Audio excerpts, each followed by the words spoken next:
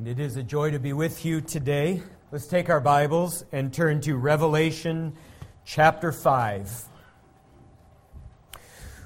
Revelation chapter 5, that's found on page 1030, if you're using one of the Bibles that we provide under the seats.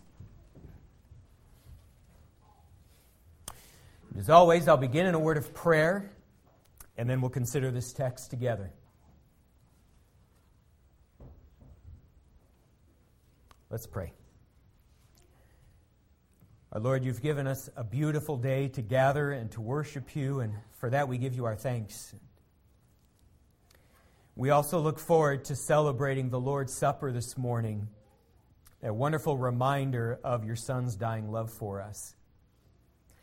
Lord, I pray that you would use our study of today's text to prepare our minds for that event, that you would use this text to give us a greater appreciation for your Son, for who he is, for the work that he did on our behalf. Pray that you would give us understanding of today's text and that you would use it to draw us closer to yourself. Lord, I pray all of these things in your Son's name. Amen.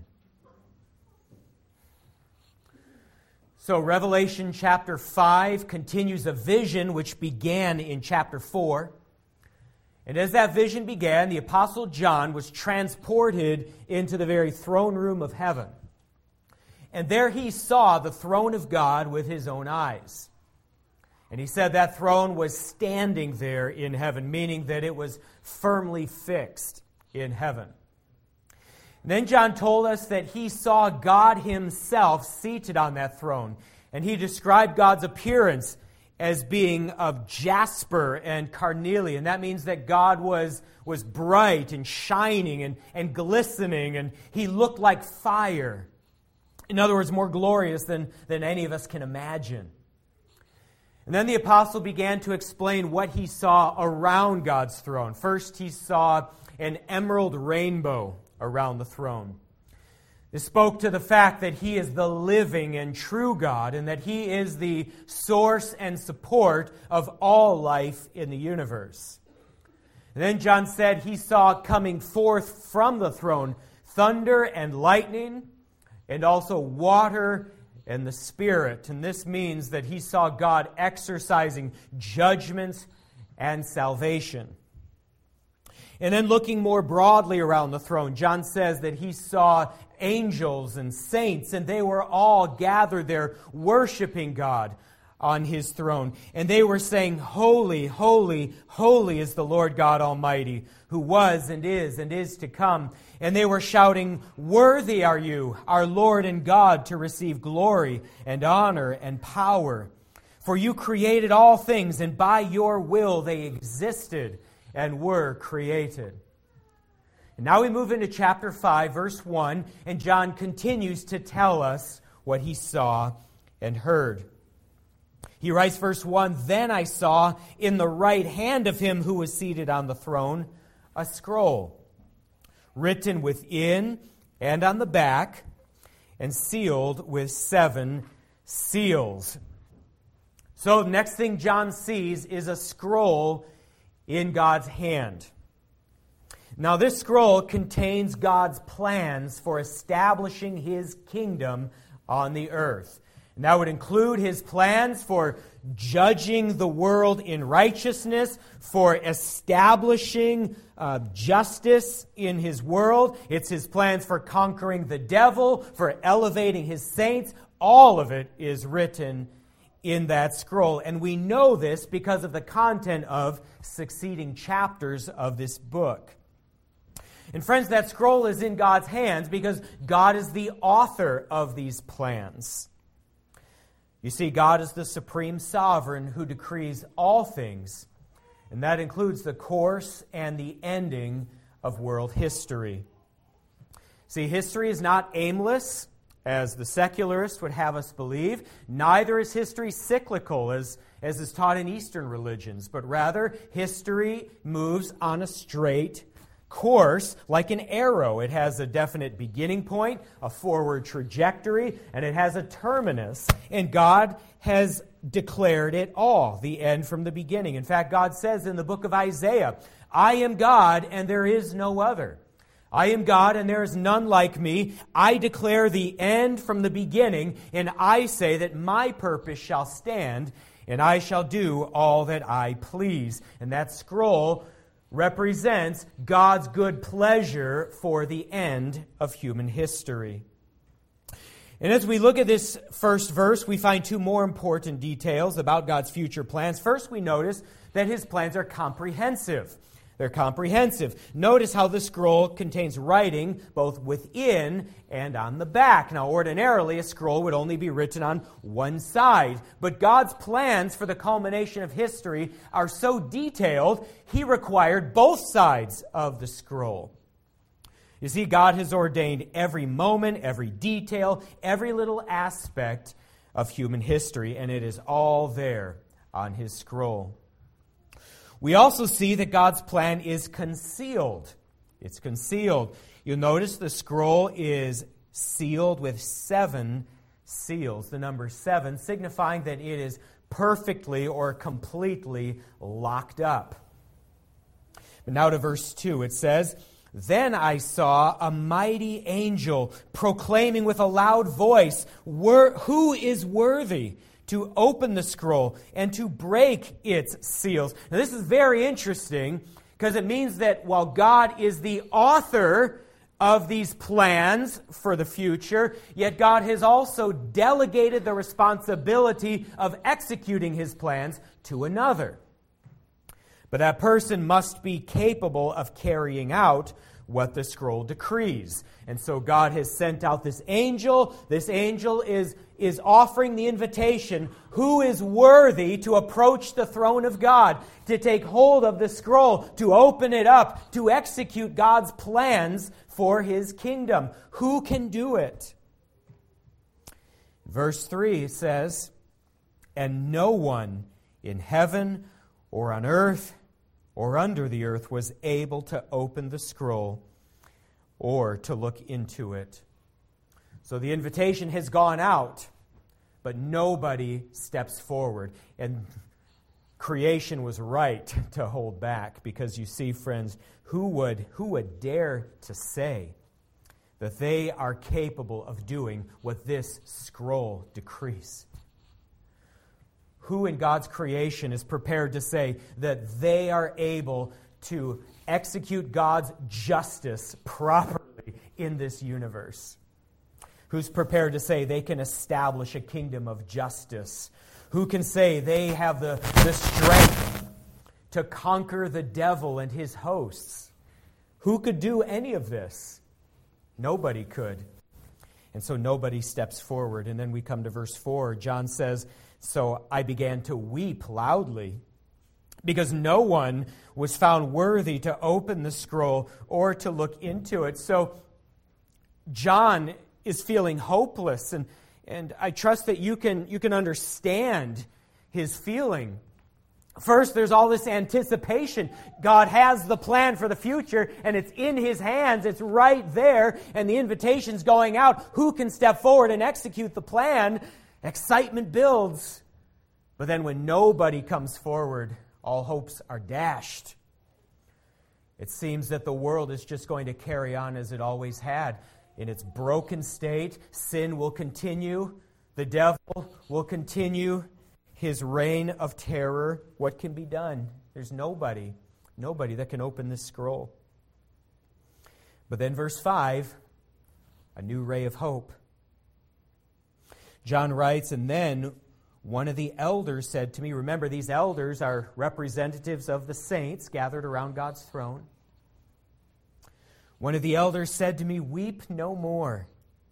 Behold, the Lion of the tribe of Judah, the Root of David, has conquered, so that He can open the scroll and its 7 seals.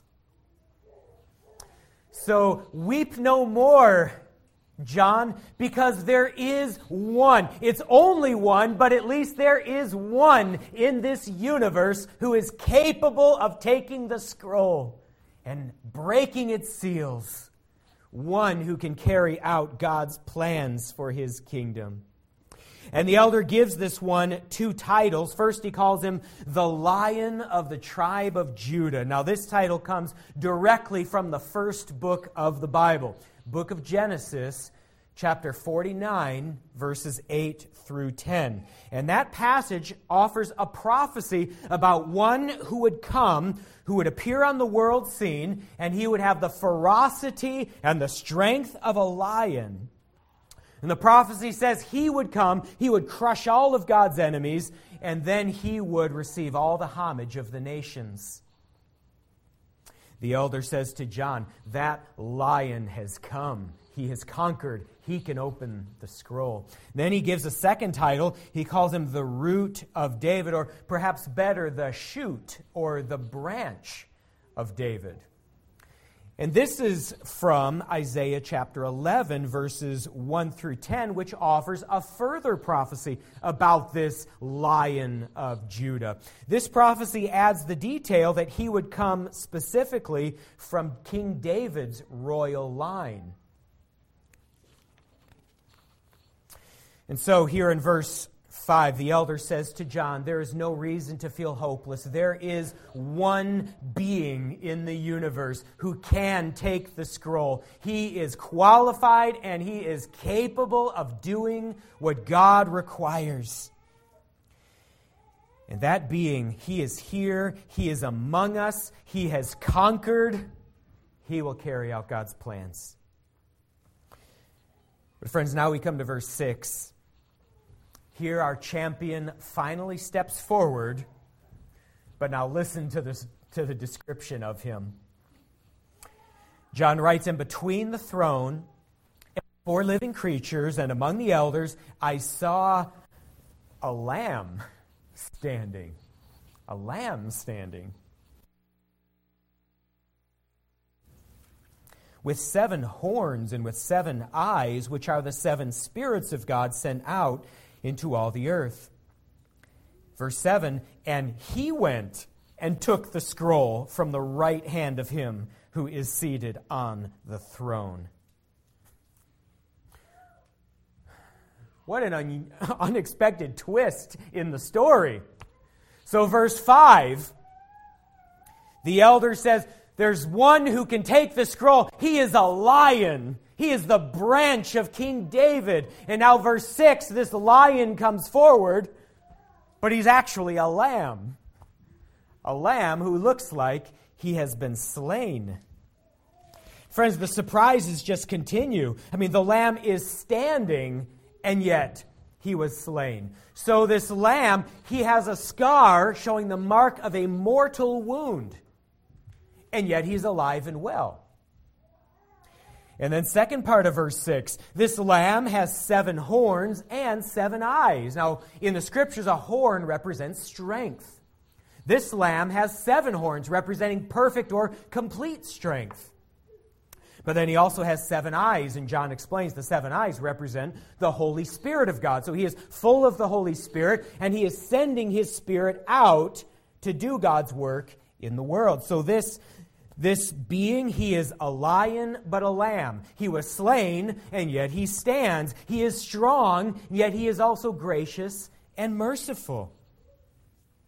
And then verse 7, he is courageous, but also submissive. Here we see him stepping up to God's throne. Now, who but the bravest among us could do that? Either that or the most foolhardy. But he steps right up to the throne of God, stretches out his hand, snatches the scroll out of God's hand with the intention of breaking the seals. This is a courageous lamb. But friends, he's not taking the scroll for the purpose of burning it. He's taking it for the purpose of carrying out God's decrees. He's courageous, but he is submissive to God. Truly, friends, there is no one like this being. Who else is a lion and a lamb, one slain, but still standing, one strong, but merciful, one courageous, but submissive. There is no one else like this being.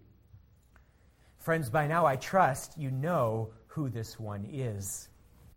Of course, John is talking about our Lord Jesus Christ. You see, friends, our Lord Jesus is a lion.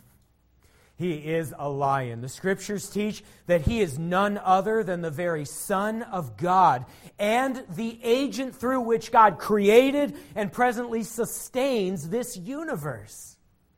And as such, God's Son, our Lord Jesus, possesses all of the attributes of deity.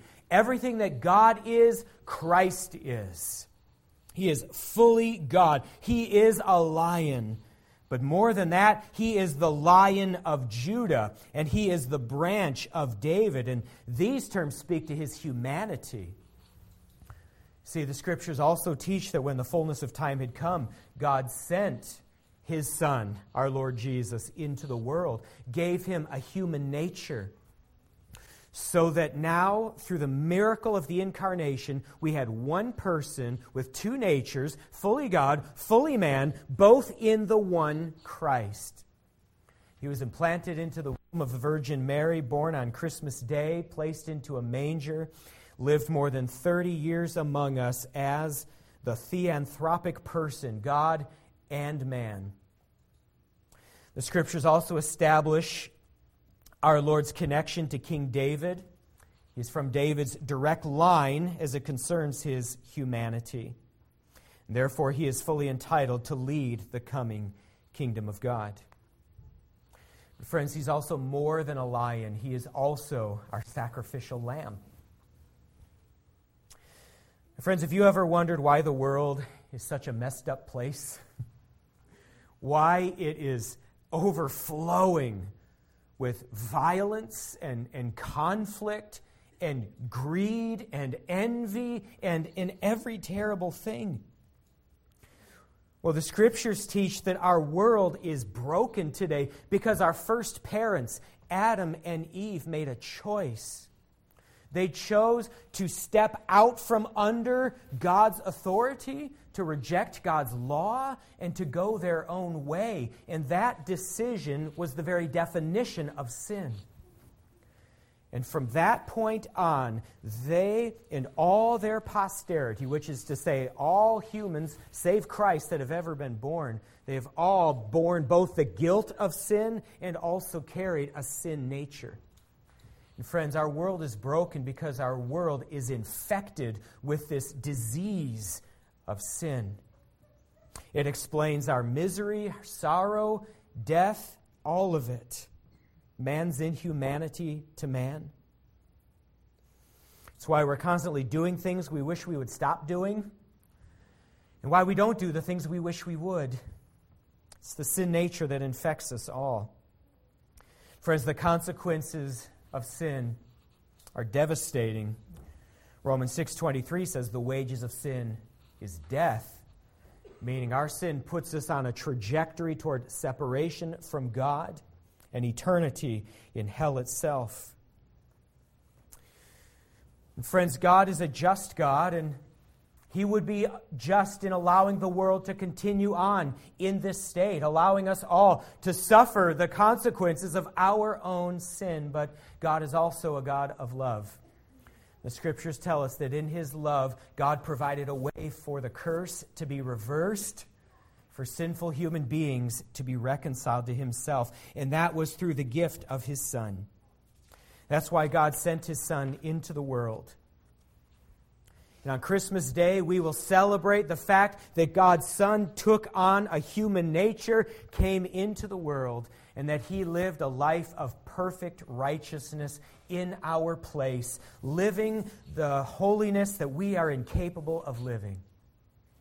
And then, friends, at the cross, our Lord Jesus voluntarily took upon Himself the full consequences of our sinfulness.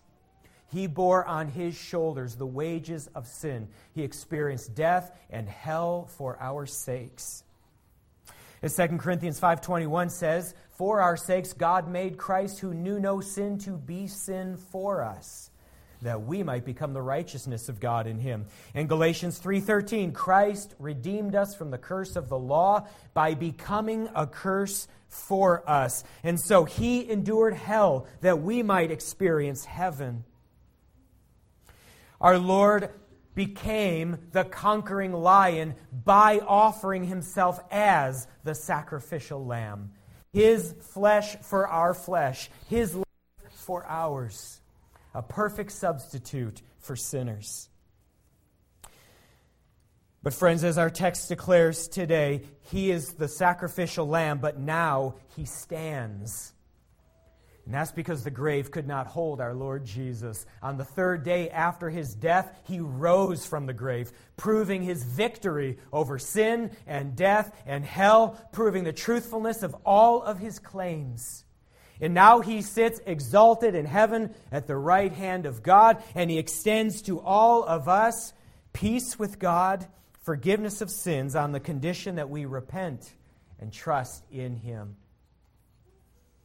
And so, my friends, our Lord Jesus is strong but also merciful.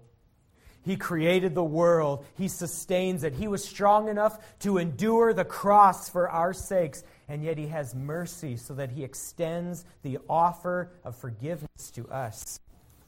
Friends, he's a lion and a lamb. He is strong and he is merciful. He died, but now he lives.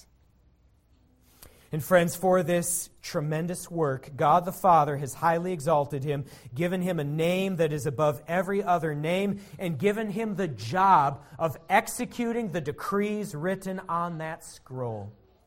It is through Christ that God will reverse all the effects of sin's curse on this world. It is through Christ that he will establish his kingdom on the earth, that he will judge all unrighteousness, that he will put it away once and for all. It is through Christ that he will conquer the devil and his hosts, and that he will glorify us and give us a place of rule and reign alongside of him. It is all through Christ. And so truly, Christ is the only being capable of taking that scroll. Now, friends, about 300 years ago, Jonathan Edwards wrote that Christ's glory consists of this, quote, "the admirable conjunction of diverse excellencies." Now, that's a beautiful way of saying that what makes Christ so glorious is his way of bringing together attributes that we would normally think of as contradictory.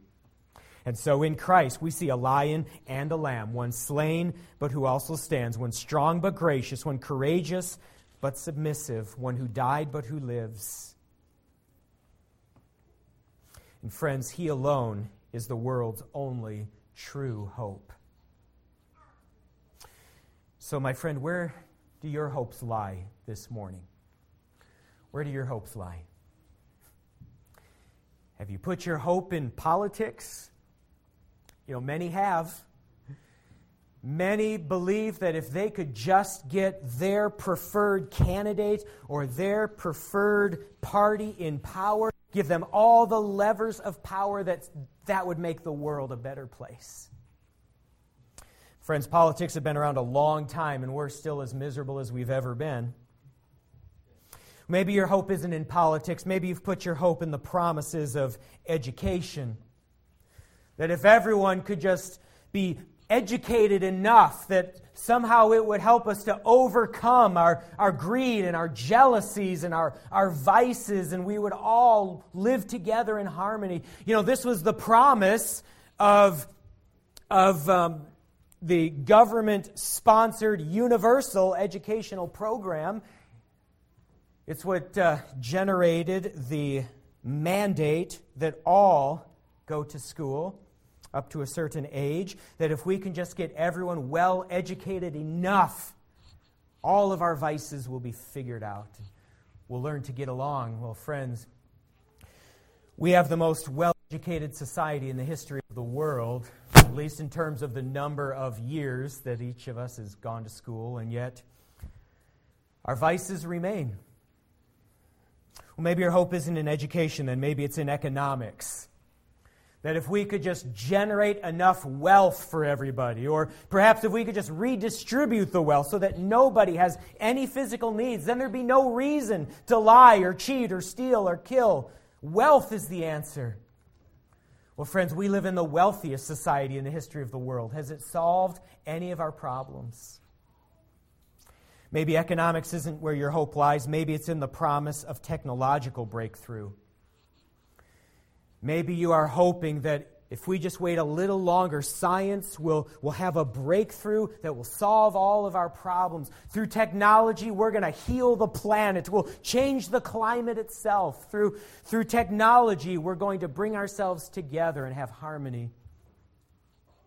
You know, that was the hope of the social media giants in the early days. Just read their speeches. They said, through social media, we're going to bring the whole world together. People from different parts of the world, different perspectives, they'll learn to talk to each other, and there's going to be love and harmony. And friends, we've seen the bitter fruits of social media today. Most say it's done more harm than good, especially to our teenagers. See, friends, there is nothing that you can put your hope in save the Lord Jesus Christ. Everything else is going to let you down. Because only Christ deals with our true problem, which is the problem of a sinful disposition, the problem of guilt for actual sins committed. Only Christ has done what is necessary to solve that problem. Only Christ offers a new heart. Only He offers a new society on principles of righteousness, and He alone has the wisdom and the might and the righteousness to bring such a new order about. So, my friend, don't put your hope in anything except Christ, the one who lived, died, and rose again, the one who conquered like a lion by offering Himself as a sacrificial lamb. He's the only champion who will not let you down. He's the only one who deserves our worship as well. And that's what we find in the remainder of this chapter. Now, very quickly, let's work our way through it. Beginning in verse 8, it says, "And when He, the Lamb, had taken the scroll, the 4 living creatures and the 24 elders fell down before the Lamb, each holding a harp and golden bowls full of incense, which are the prayers of the saints." You see, He is the answer to the godly's prayers. Verse 9, "And they sang a new song, saying, 'Worthy are you to take the scroll and open its seals, for you were slain, and by your blood you ransomed a people for God from every tribe and language and people and nation, and you've made them a kingdom and priests to our God, and they shall reign on the earth.'" They are worshiping Him for being the sacrificial lamb and the conquering lion. He has redeemed a people, and He is ruling and reigning with them, or at least He will in that coming kingdom.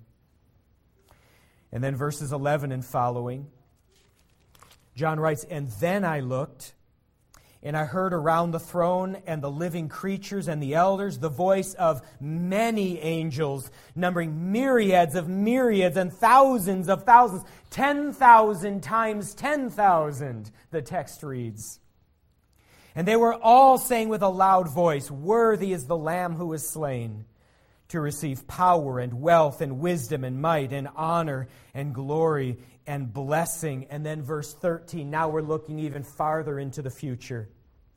And it says, "And I heard every creature in heaven and on earth and under the earth and in the sea." In other words, every living being who has ever existed in the universe, saved and unsaved, heaven-bound and hell-bound, they are all now joining in a chorus and saying, "To Him who sits on the throne and to the Lamb be blessing and honor and glory and might forever and ever." And the 4 living creatures said, "Amen," and the elders fell down and worshipped. I'm reminded of the Apostle Paul's words in Philippians 2, "At the name of Jesus, every knee shall one day bow, in heaven and on earth and under the earth, and every tongue shall confess that Jesus Christ is Lord, to the glory of God the Father." Friends, what this passage shows us is that Christ is everything we need. We need a champion. Well, Christ is a champion. We also need mercy. Christ offers mercy. We have a longing for greatness. Well, through Christ, we find greatness as we take hold of our inheritance in His kingdom. We also need someone to help us in our weariness, and through Christ, we find that help, for He's the one who declared, "Come to me, all who are weary and heavy laden, and I will give you rest." Friends, I conclude with some words from a book entitled Seeing and Savoring Jesus Christ. It reads, "We mortals are not simple. We are pitiful, yet we have mighty passions. We are weak, yet we dream of doing wonders. We are transient, but eternity is written on our hearts. The glory of Christ shines all the brighter because the conjunction of His diverse excellencies corresponds perfectly to our complexity. Once, this lamb-like lion was oppressed and afflicted. He was led to the slaughter. Like a sheep that is silent before its shearers, he did not open his mouth. But at the last day, it will not be so. The lamb-like lion will become the lion-like lamb. And with imperial aplomb, he will take his stand on the shore of the lake of fire, where his enemies will be destroyed forever and ever. And so we all say, with the hosts of heaven, worthy is the Lamb." Let's pray together. Father, we thank You for this text, and I pray that You would help us to see the worthiness of Your Son. He is worthy of our trust. He is worthy of our repentance and our faith. He is worthy of our worship. He is worthy to take the scroll and to break its seals. He is worthy to rule over Your kingdom. He is worthy of all of this and more. Lord, help us to see that today and prepare our hearts now as we remember His dying love for us, as we anticipate His return through the celebration of His supper. We pray these things in His name. Amen.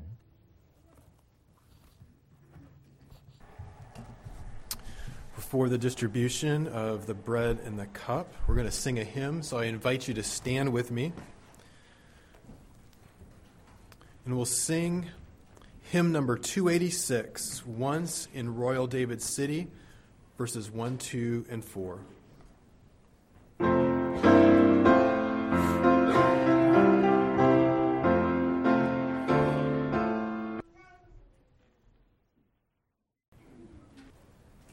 The time has come for us to celebrate the Lord's Supper together. If you're not familiar with this supper, it is a rite initiated by Christ on the very night in which He was betrayed. And in this supper, we take a little bit of bread and a little bit of grape juice. And in the partaking of these elements, we remember His dying love. We express our anticipation for His return. And then we also delight in our spiritual union with Christ and with one another. Friend, if you are here today and you are among the disciples of Christ, meaning that you have repented of sin, you have trusted in the all-sufficient sacrifice of Christ, if you are living in obedience to His word, we invite you to partake of these elements today. On the other hand, if you're here today and you've not yet received Christ, perhaps you're still considering His claims, then we would ask you to simply allow the plates to pass and you can observe while the others partake. Perhaps you would even consider receiving Christ through a prayer of faith today while the others are receiving Him through the elements. Well, turning to the supper now. The Scriptures tell us that on the night in which our Lord was betrayed, He first took the bread, and then He gave thanks. I'm going to ask Andrew if he would please stand, take the microphone, and offer thanks for the bread before us today.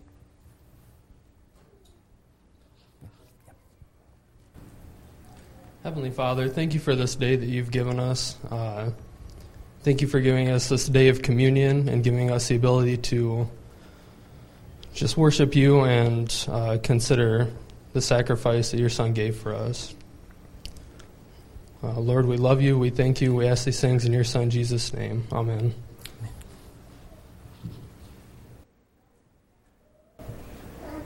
And Jesus broke the bread and said, "Take and eat. This is my body, which is for you. Do this in remembrance of me."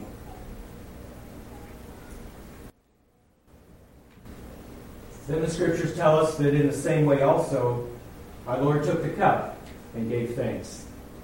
So this time I'll ask Everett if you would please take the microphone and thank the Lord for the cup before us today. Dear Heavenly Father, thank you for this day. Thank you for giving us the opportunity to come here and gather in your house and worship you. As we partake in these elements, I just pray that you give us mindfulness and the ability to come closer to you and remember your sacrifice as we partake in these elements. In Jesus' name we pray. Amen.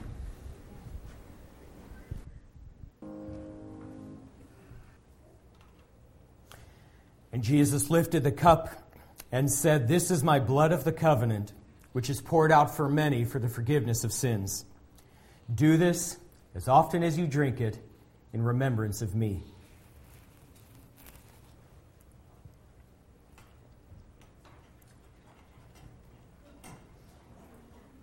Then finally Jesus said, "Truly I say to you, I will not drink of the fruit of the vine again until I drink it with you anew in the kingdom of God." So all of God's people say, Amen, and come Lord Jesus. Matt, conclude our time with a hymn.